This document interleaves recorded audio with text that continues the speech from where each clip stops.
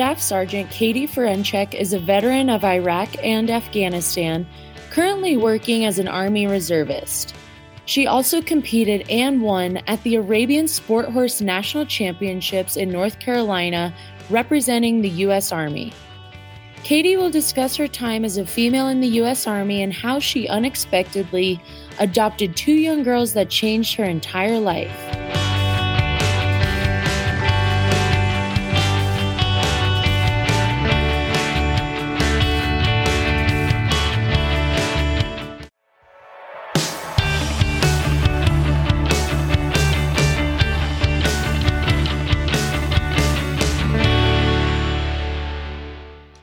Hey everyone, welcome back to Lady Empire. I have such a great guest here with me today. Katie, thank you so much for being here. Yeah, thanks so much for the invitation. So I want to just start off with you telling us a little bit about your childhood and your upbringing and if this affected your career path at all. For sure. So, I think it would be difficult to say no for most people probably, right? And our childhood is where we really develop quite a bit. So I came from a very large family. I have 6 brothers and sisters, and my dad was in radio. And so we moved around a lot. Actually, it's very similar to being in the military, where they move from market to market rather than from base to base. But, I learned from my parents that work ethic is everything. You show up on time, and you do your absolute best until the work is done, no matter how long it takes.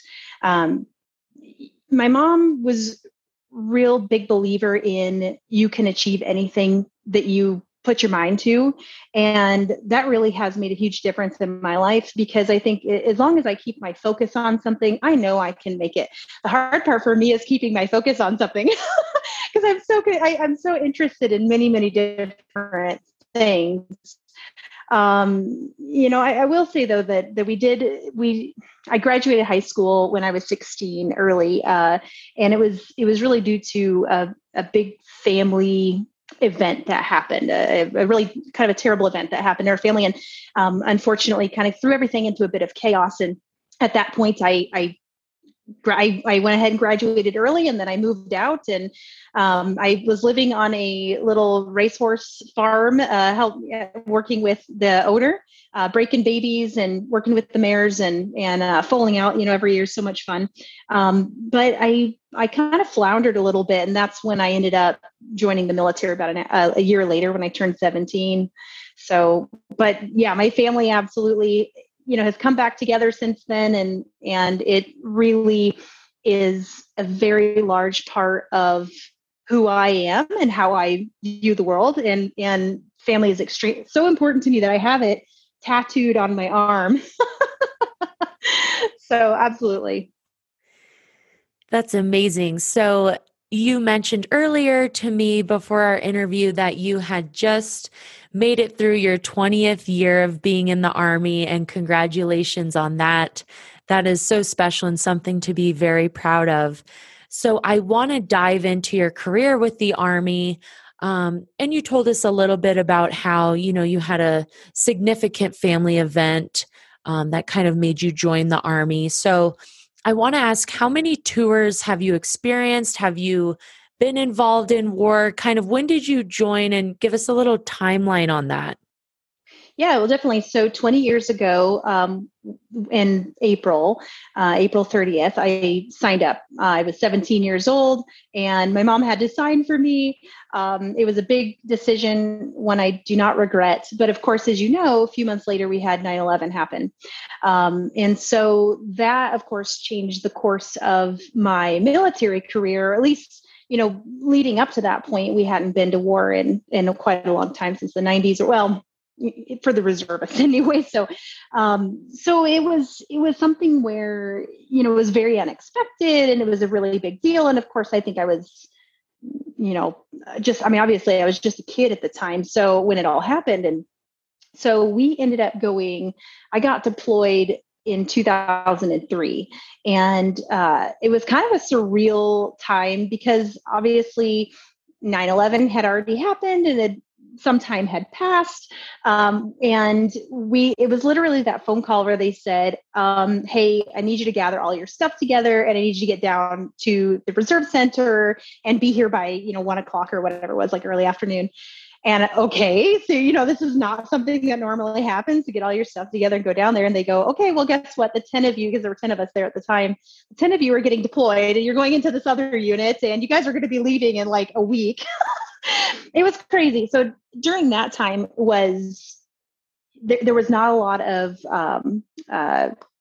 structure, I guess, right? And it's gotten better since then. And we were they said they were going to be out there for 6 months, and we ended up being out there for close to a year and a half. And it was crazy, a really, really crazy time. So that was in Iraq for that initial invasion and everything that came afterward. And I didn't go to war again until 2010 when we went to Afghanistan. And by that point, we were 10 months in country. So from the time that because you have training to begin with stateside, and then you go overseas, and then you come back and you have what's called the demobilization process, where you're kind of out processing and, tying up loose ends, and then going home. Right. So, but what they've done is now it's 10 months from start to finish. And I believe now, and I haven't gone back overseas since then, but I believe now it's 10 months total, including training time. I could totally be wrong, but it has gotten shorter and shorter, which is good because, well, for a number of reasons. But one of the things they used to do is you would leave for a couple of weeks on vacation. And this is an Army thing. I don't know if Air Force I doubt that the Air Force and Marines does it, because they never went for that period of time. And it was just a huge, crazy, like you would lose people for a month because of the time that it took for them to actually get out of country to begin with. So it was not efficient. But I think things have changed a little bit now. And then when I came back from Afghanistan, it was kind of interesting. I was asked by the mobilization group to stay on for an additional 8 months, for additional tour, to stay there and help. They were actually winding down operations at that mobilization site. And they asked for my assistance because I had been working with them on getting our unit back home, and I guess they must have liked me. But that was great. So that was my, third tour, but it's not an overseas tour; it's a stateside tour. Wow, that's amazing. So tell us a little bit about the current role that you are in now, and kind of what you're doing right now in the Army. Absolutely. I absolutely love what I do right now. I've had a crazy, like I said, non-traditional career. I started as a truck driver, and then I ended up being an electrician. But then, of course, when I went overseas, they needed an admin person, HR type person, and that was my civilian background. So, of course, I jumped in and helped out.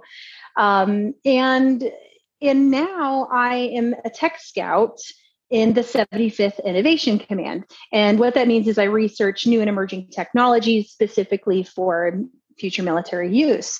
I am in the energy and materials portfolio. And so we review a lot of the energy and materials needs for the Army, and then assess the technology that come in, or the technology startups, anything that comes in. But we also help to bolster the X-Tech search competitions or the cyber competitions. And so it's a pretty fun thing, because then we get to do a lot of the prize competitions and see the latest and greatest and newest technology. You would not believe the amazing stuff that comes out of these people's minds. It's just absolutely incredible. So it's been wonderful. So I have also done a little bit of reading about you, and I saw that you are a former professional military dressage athlete, and you are also a national champion within the Army. So tell us a little bit about what that means and kind of what you did as an athlete within the Army. Yeah, for sure. Absolutely. One of the most wonderful times in my career. So I competed in dressage, which was a military-only sport until the 1952 Olympics, when the first woman competed and the first civilian competed on behalf of the United States. So it actually has its roots in the military, right? So right around that time frame, 1946 to 48, the Army started to demechanize, right? So they got, or started to mechanize, excuse me, the opposite. They started to get tracked vehicles, et cetera. And they started getting rid of the cavalry, the mounted cavalry, horses specifically. So that was a big part of the transition for it going into becoming a civilian sport. So basically what happened was it's kind of an interesting story. So I grew up riding Western. I have been around horses my entire life. There was an event that happened. It was actually the largest loss of civilian life on Camp Hazi Madad in Afghanistan that we were at during that time. And it was crazy. It was not a good day. And during that, while that was happening, I thought to myself, if I make it out of here intact, unscathed, then I'm going to go and do this, because I had always heard about dressage and I always heard that it was, just like the classical method of how I had learned how to ride. And it was one of those bucket list items. Like, I'd like to just dip my toe in and see what it's like. And sure enough, made it home just fine, and found a trainer as soon as I got home, and I started riding in dressage, and I loved it. And I just took to it. And that's when I found out, oh, hey, this has its roots in military. I didn't know that until then. And, oh, by the way, you can compete in your uniform. And so I did. And I created the U.S. Army dressage team by myself, like just did it, and turned out people loved it.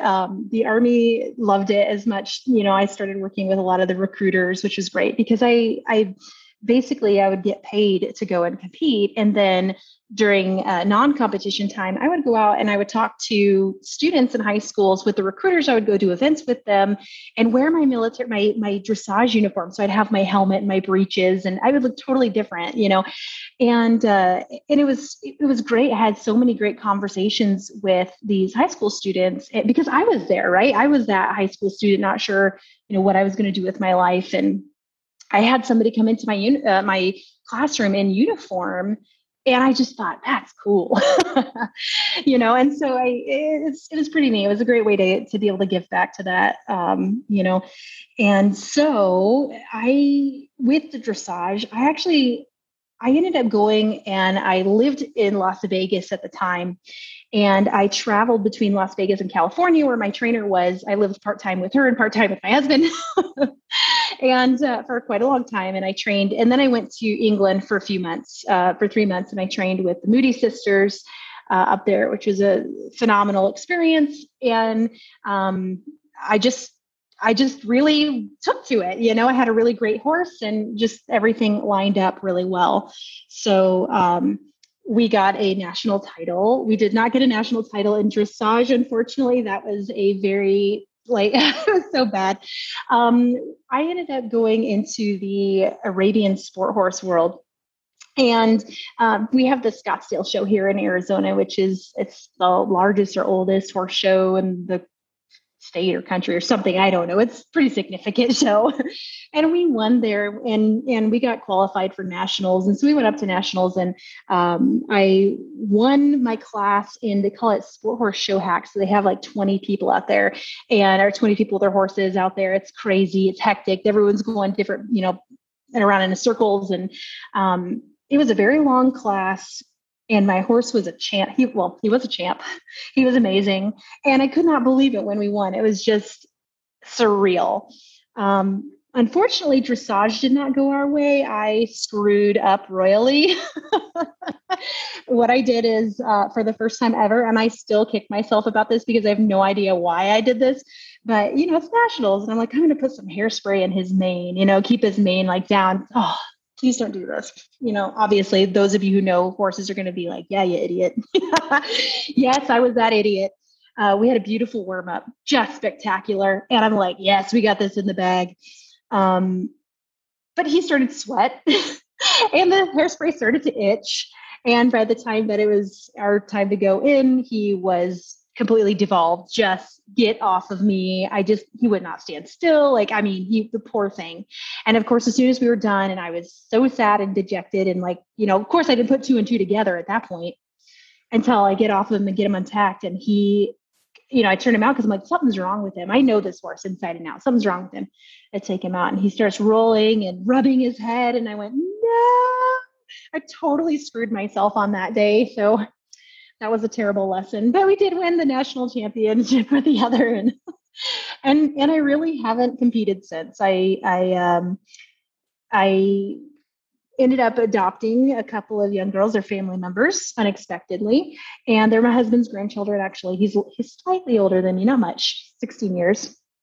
And so he had kids young. Of course, they had kids young. And unfortunately, they had gotten involved in drugs and decided that was a little more important than having a family unit. So we ended up taking them into foster care. But during this time, I had been in discussions with the Army World Class Athlete Program.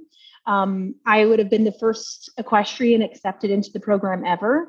And it's basically what that program does is they put you on active duty and they help you attain training so that way you can compete at the highest levels of sport. And the idea is that you get to go and compete on behalf of the United States.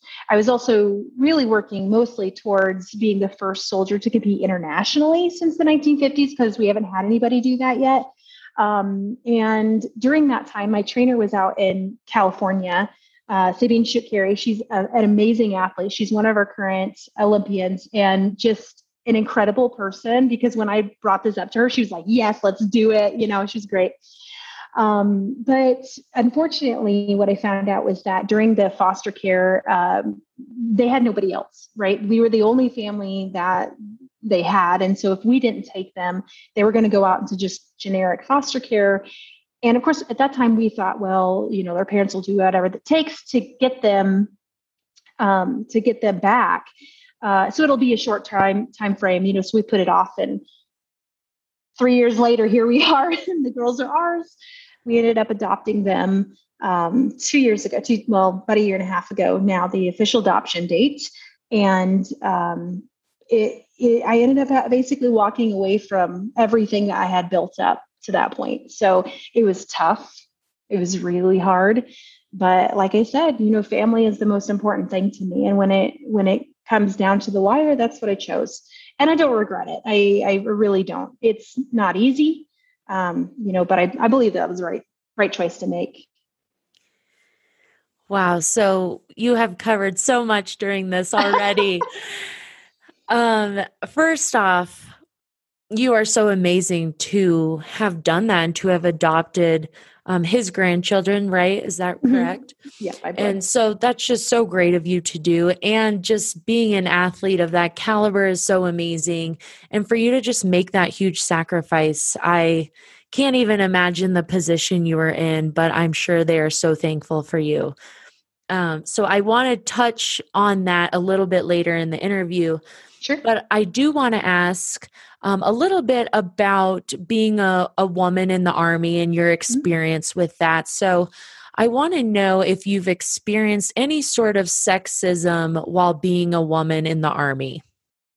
Well, I will say that our military, as a military, we're a reflection of our community, right? We're a reflection of our country. And so anything that you see out in the country, you're going to see also in the military. Definitely. It is a very male dominated world out there. I will say that I think earlier on in my career, I think I probably experienced more of it. I'm not really exactly sure why that was. But what I'll say is that if you are somebody who, my husband and I would talk about this all the time because he was active duty for 28 years. And so during this time, he and I were very similar leadership styles. We are stickler for rules, we're detail oriented, but we like to have a good time. We like to enjoy, we like to build a team and actually enjoy being with the people that you're kind of forced to be with. So, but the thing is that when he would lay down the law and when I would lay down the law, even if it was the same situation, he was regarded as, oh yes, of course, he's a great leader, where I was just a jerk, and it's tough. It's really tough to be in that type of position because you have to choose the hard right over the easy wrong every time, right? That's like integrity, doing the right thing when nobody is watching, right? And and it was often hard, but I think for me, I think it had more to do with that I was a woman, because my husband didn't struggle in these same ways. He struggled in different ways, and his was more of like power type struggles, but I didn't have that. It was just more reputational, you're a jerk. And it was very frustrating to go through that sort of stuff, and over time, like I said, it's gotten better. I think as my roles have changed, it's put me in a different light. Of course, in the group that I'm in now, I don't see that really at all. I think that's because we're a very forward and leaning group.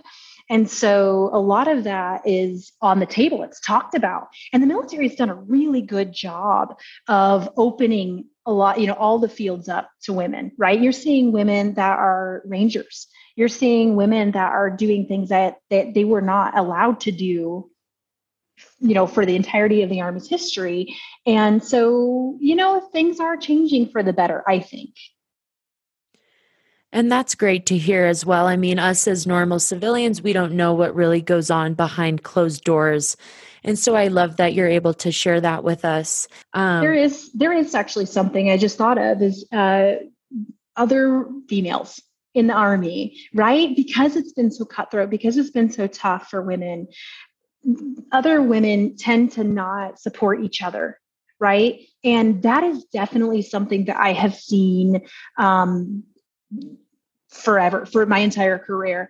And it stuck out to me because I went to a leadership school recently, and I had this other female soldier say, wow, I've never had another female soldier that's superior to me or otherwise that was super helpful, like actually cared about me, like cared about whether I was getting this or whether I was, whatever. And that really stuck out to me, because I thought, you know what? Yeah, you're right. Women in general, we tend to tear each other down. I remember you just had a podcast recently where somebody was talking about that, and I went, yes, that's exactly right. And it's so frustrating because, we really should be here for each other. And like I have two girls, right? And so what we try to work on is jealousy, right? Jealousy. Jealousy is a totally normal feeling. It happens. But what I do is I channel that jealousy into good for them. Good for them. That's good. I'm so happy for them. I would love that for myself, but man, am I happy for them. Sometimes it can be a tough pill to swallow, but to be honest with you, changing that viewpoint has made a world of difference to me. I can tell you there have been times where I've had women absolutely try to destroy me, and I don't get it. Right? They gang up, they whatever. And it seems to me like anytime I am on the up and up, like anytime that I'm heading upward, that's when people try to tear you down, and it's sad to see that it's other women that do that a lot. So that absolutely has been an issue. The band of brothers, band of sisters, I never had that experience, unfortunately. I wish I did. I'd love to create that for others, though. Be the change, right? Right. And that's so fascinating that, you bring that to light.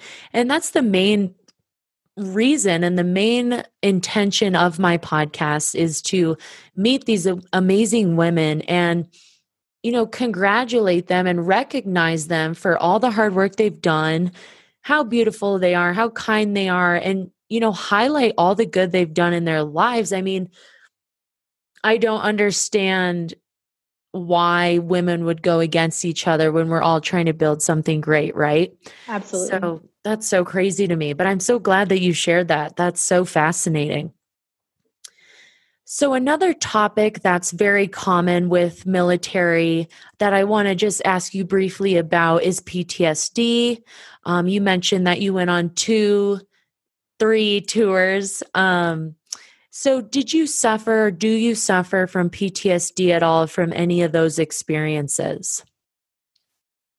So PTSD is a bit of a touchy subject.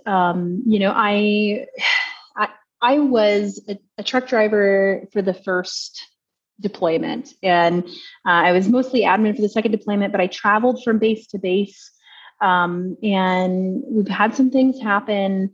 We did have loss of life. It's these are things that I have had more, it's hard to say. I'd say mostly no anymore. I have had a couple of instances like when I fly, totally crazy. Sometimes you can't help it, have a little panic attack on, okay, I don't know the pilot. I don't know who these people are. I need to keep my eye on all the exits. And like at one point, I remember I was flying somewhere, and this was when I was back home, that my head went down the route of I need to learn how to fly a plane just in case something happens. It's not like, come on, Katie. I mean, it would be cool. I'd love to learn how to fly a plane, but I'm the type of person I really do. I haven't had any like so significant events that have struck me to my core. I have memories of significant events, but I'm a type of person that I'm constantly working to make myself better and make myself more understanding. And so I've spent a lot of time focusing on spinning things for good, I guess. And that's not to say to forget about, little incidents that have happened or even major incidents that have happened, but it's just so I can get through the day to day. And for the most part, I don't have any issues whatsoever. But I also, like I said, I haven't had, there are people out there who have suffered absolutely tremendously. And I have friends and I have family who have had both and who do suffer from PTSD in various ways. It can be really, really difficult to deal with. And my heart goes out to every single person.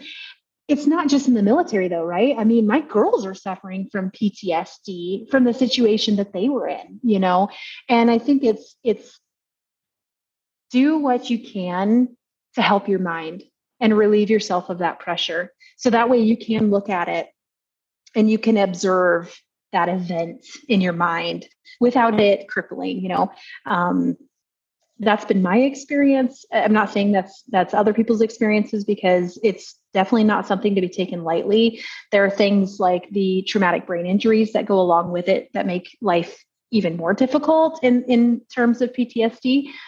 So yeah, thank goodness I have not had to suffer. But I do know people who have, and I feel for them. And I do love your outlook on that. And I think it's so good to try and, bring some positivity to it, because it's such a dark subject and really challenging for a lot of people. So I want to switch gears and talk about something a little bit more positive now.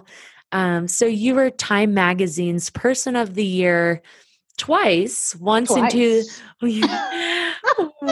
in 2003 and then again in 2006. So tell us about this experience. What doors did this open for you? So I'm surprised that I'm not a household name. No, I love using this because it really weeds out to me the people who can, laugh and the people who are like, whatever, that's not true. 2003, Time Magazine's Person of the Year was the American Soldier, which I am.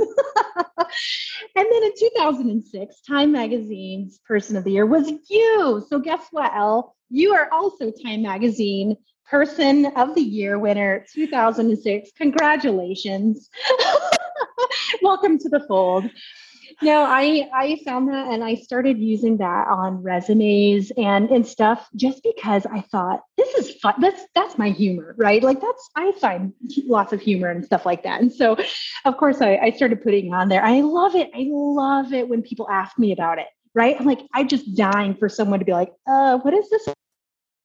I usually do my research before my interviews. Could I look up 2003 and 2006 Time Magazine and see what article they wrote about her? I'm like, no, she'll explain it to us. That's great. I absolutely love it when people ask me about it because one of two things that happen. One is that just like this, like you're going, okay, well, we'll just hear what she has to say about it. The other one is you would look it up and be like, what is she playing at? And so I just, yes, it's thank you. I was so happy to hear you ask that. I love that so much. That's so clever. I need to start putting that on my resumes. Yeah, absolutely. So talking more about resumes and job interviews, I also read that you once rapped Vanilla Ice's "If you got a problem, yo, I'll solve it" Yes. in an interview with 4 executives and an HR rep. So you need to tell us about this and what happened here. Oh, this is great. So I think this is my second interview with them. I think I'd gone in for an initial, I can't remember if it was my first or second. No, I think it might have been my first. So it was going for Tucson Electric Power. It's one of the companies that I worked for recently, up until I adopted the girls. That's a whole nother story. But basically I went in for my initial interview and sitting there with the executives. And of course they're all asking questions and I'm answering and, tell us about a time when this, tell us about a time when that, and finally they said something about, do you have a personal motto? And I started laughing because I thought, man, my husband and I were just talking about this. And I said, well, and of course, because it was kind of a serious but loose-ish conversation, I just is, in the great words of Vanilla Ice, I would like to think that my motto is, if you got a problem, yo, I'll solve it, right? Like, and they cracked up again. So for me, when I'm interviewing for a job or whatever, I want to make sure that the people that I'm working with are gonna be like me. Like, we're gonna have a vibe. We're gonna be able to work well together. And if they don't, then this place is probably not for me. I totally expect them to ask me about the Time Magazine Person of the Year or things like that. And so it's time to let a little bit of the crazy come out, just so they can see what they're getting into.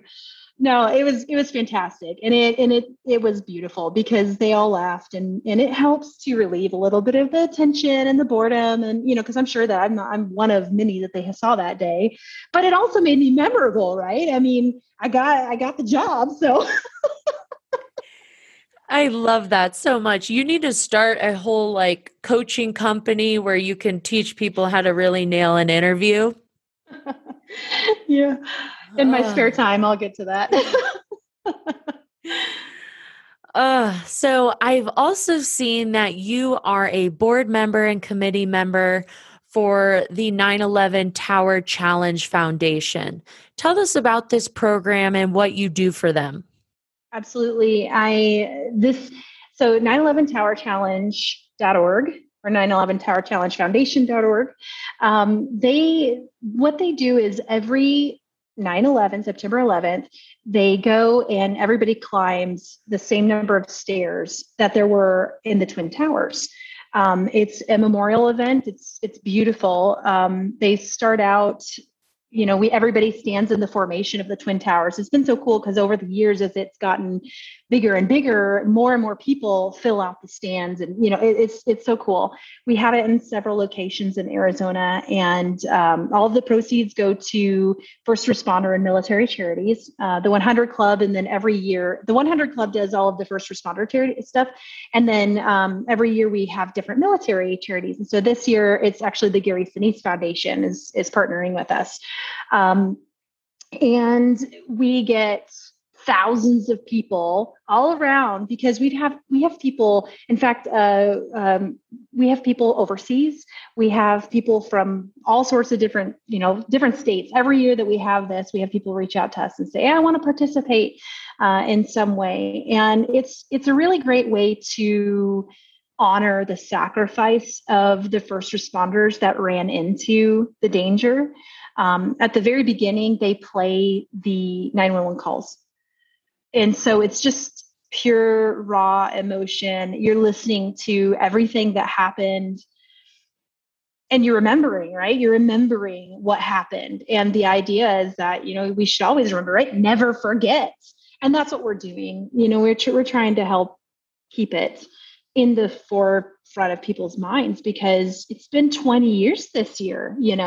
A lot of these kids, they have no idea. Their memories, some of them, like my girls, they have no idea that it ever happened, and they will. But for some, it lives only in the memories of their parents or whatever, and so it's definitely something that we find to be extremely important to remember, so that way it doesn't happen again. But we also honor the sacrifice of all of those first responders. It's pretty cool because you'll get people in full turnout gear. So we have the firefighters with all of their gear on. We have police with bomb squad suits on, that they will walk the stairs. And absolutely, I mean, everyone's passing them, right? Because it's got to be just super laborious in all of that gear. And they do it. They do every single step along the stairs. We line them with the pictures of the first responders who have been lost. So that way, the idea too is that as you pass, you look at them, you say their name, right? Because if you say their name, then they're not going to be forgotten. Their sacrifice will not be forgotten. And so it's just this really amazing, beautiful event. I'm very, very proud to be part of this organization. I've been with them for the last 5 years, and it just been to be part of it is very, very wonderful, humbling. That's so amazing and so beautiful. I love that there's organizations like that out there, and that's so great that you get to be a part of that. And so the last question I had for you, and you've spoken a little bit about it throughout the entire interview, was how you unexpectedly fostered and adopted 2 young girls who now you are their guardian and their mother figure. So I just want to ask, what has been your most memorable moment being in this mother figure role and, being a true role model for these girls? What have you enjoyed most about being in that role? Really, it's giving them a shot at a life that they probably would not have had otherwise. I can say for me that doors have been opened. I have had lots of opportunity. I've had a lot of people who've helped me out along the way. Always, always, always, right? And there's a couple that I thank for putting me into the military, really, because, they saw me floundering when I was 16 and said, I really think you should join the military. And I thought back, I really like that guy. That was really cool. Yeah, maybe I should do that, and they kind of fostered me through that whole process myself, and I think back to that and I think, gosh, if I can do that for these girls, if anything, no matter how it ends or, works out for them, at least they've gotten an opportunity that they would not have had otherwise.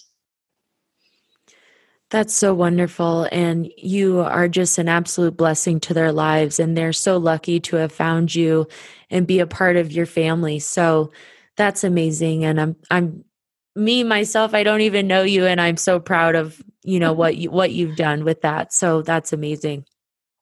Well, they've been a blessing to me for sure. Realize there's a lot more to life, so it's good. Yeah, once you're in charge of people, your life changes a little bit, I bet. A lot of it. A lot of it. All you parents out there, my goodness. Wow, you're amazing, all of you. It is hard. It's hard to raise kids. So, yeah.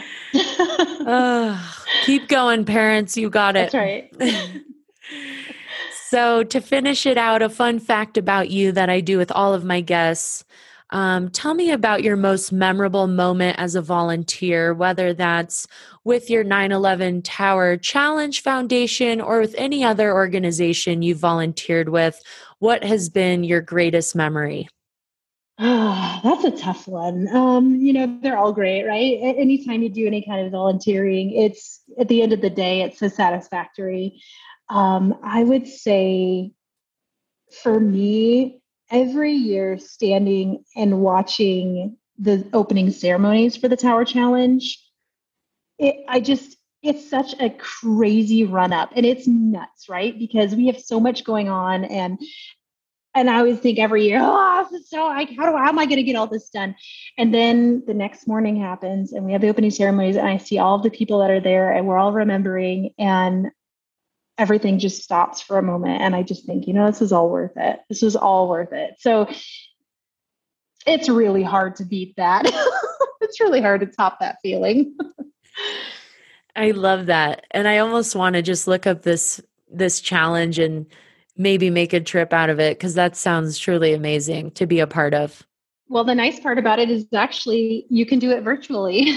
you can do it from anywhere. So we do. Like I said, we have people overseas, and we ship them their whole swag bag, and they get a shirt, and they get a badge, and the badge, it has one of the fallen first responders on it, and as a memory. And it's fantastic. I mean, we have people posting up pictures and videos to our Facebook page. And I mean, it's cool. It's really cool. So you can definitely do it from anywhere. And you don't even need to go somewhere. You can find a stair stepper, whatever, or do your own challenge, go for a long walk, go for a long run, do something that just helps you to go, this is hard.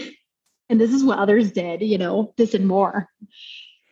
Wow. So I really encourage everyone, who wants to be a part of this foundation or even find a challenge for themselves, please look into this, see what they're doing, see how you can help, and see how you can change your community and your environment through this foundation. So where can we find you on social media? How can we connect with you? And where can we just find out what you're doing? Sure. I'm kind of boring with social media lately. So I am mostly on LinkedIn. So if you look me up on LinkedIn, although I don't know how to say it on the podcast because my name is not that easy. But I guess it might be in the title, right? So if you just search me on LinkedIn, you'll find me, and that's the best way. Definitely go to the Tower Challenge website, 9/11 Tower Challenge Foundation.org. And if you email them, that actually goes to me. So if you want to reach me and you don't have a LinkedIn account, you could just email me there. I love it. Well, Katie, thank you so much for being here today. Thank you for sharing your stories and just being so open with your life to us. And we're so appreciative of it. And you have done some phenomenal things that you should be really proud of. And again, thank you so much for your time today. It's my pleasure. Thanks for having me on.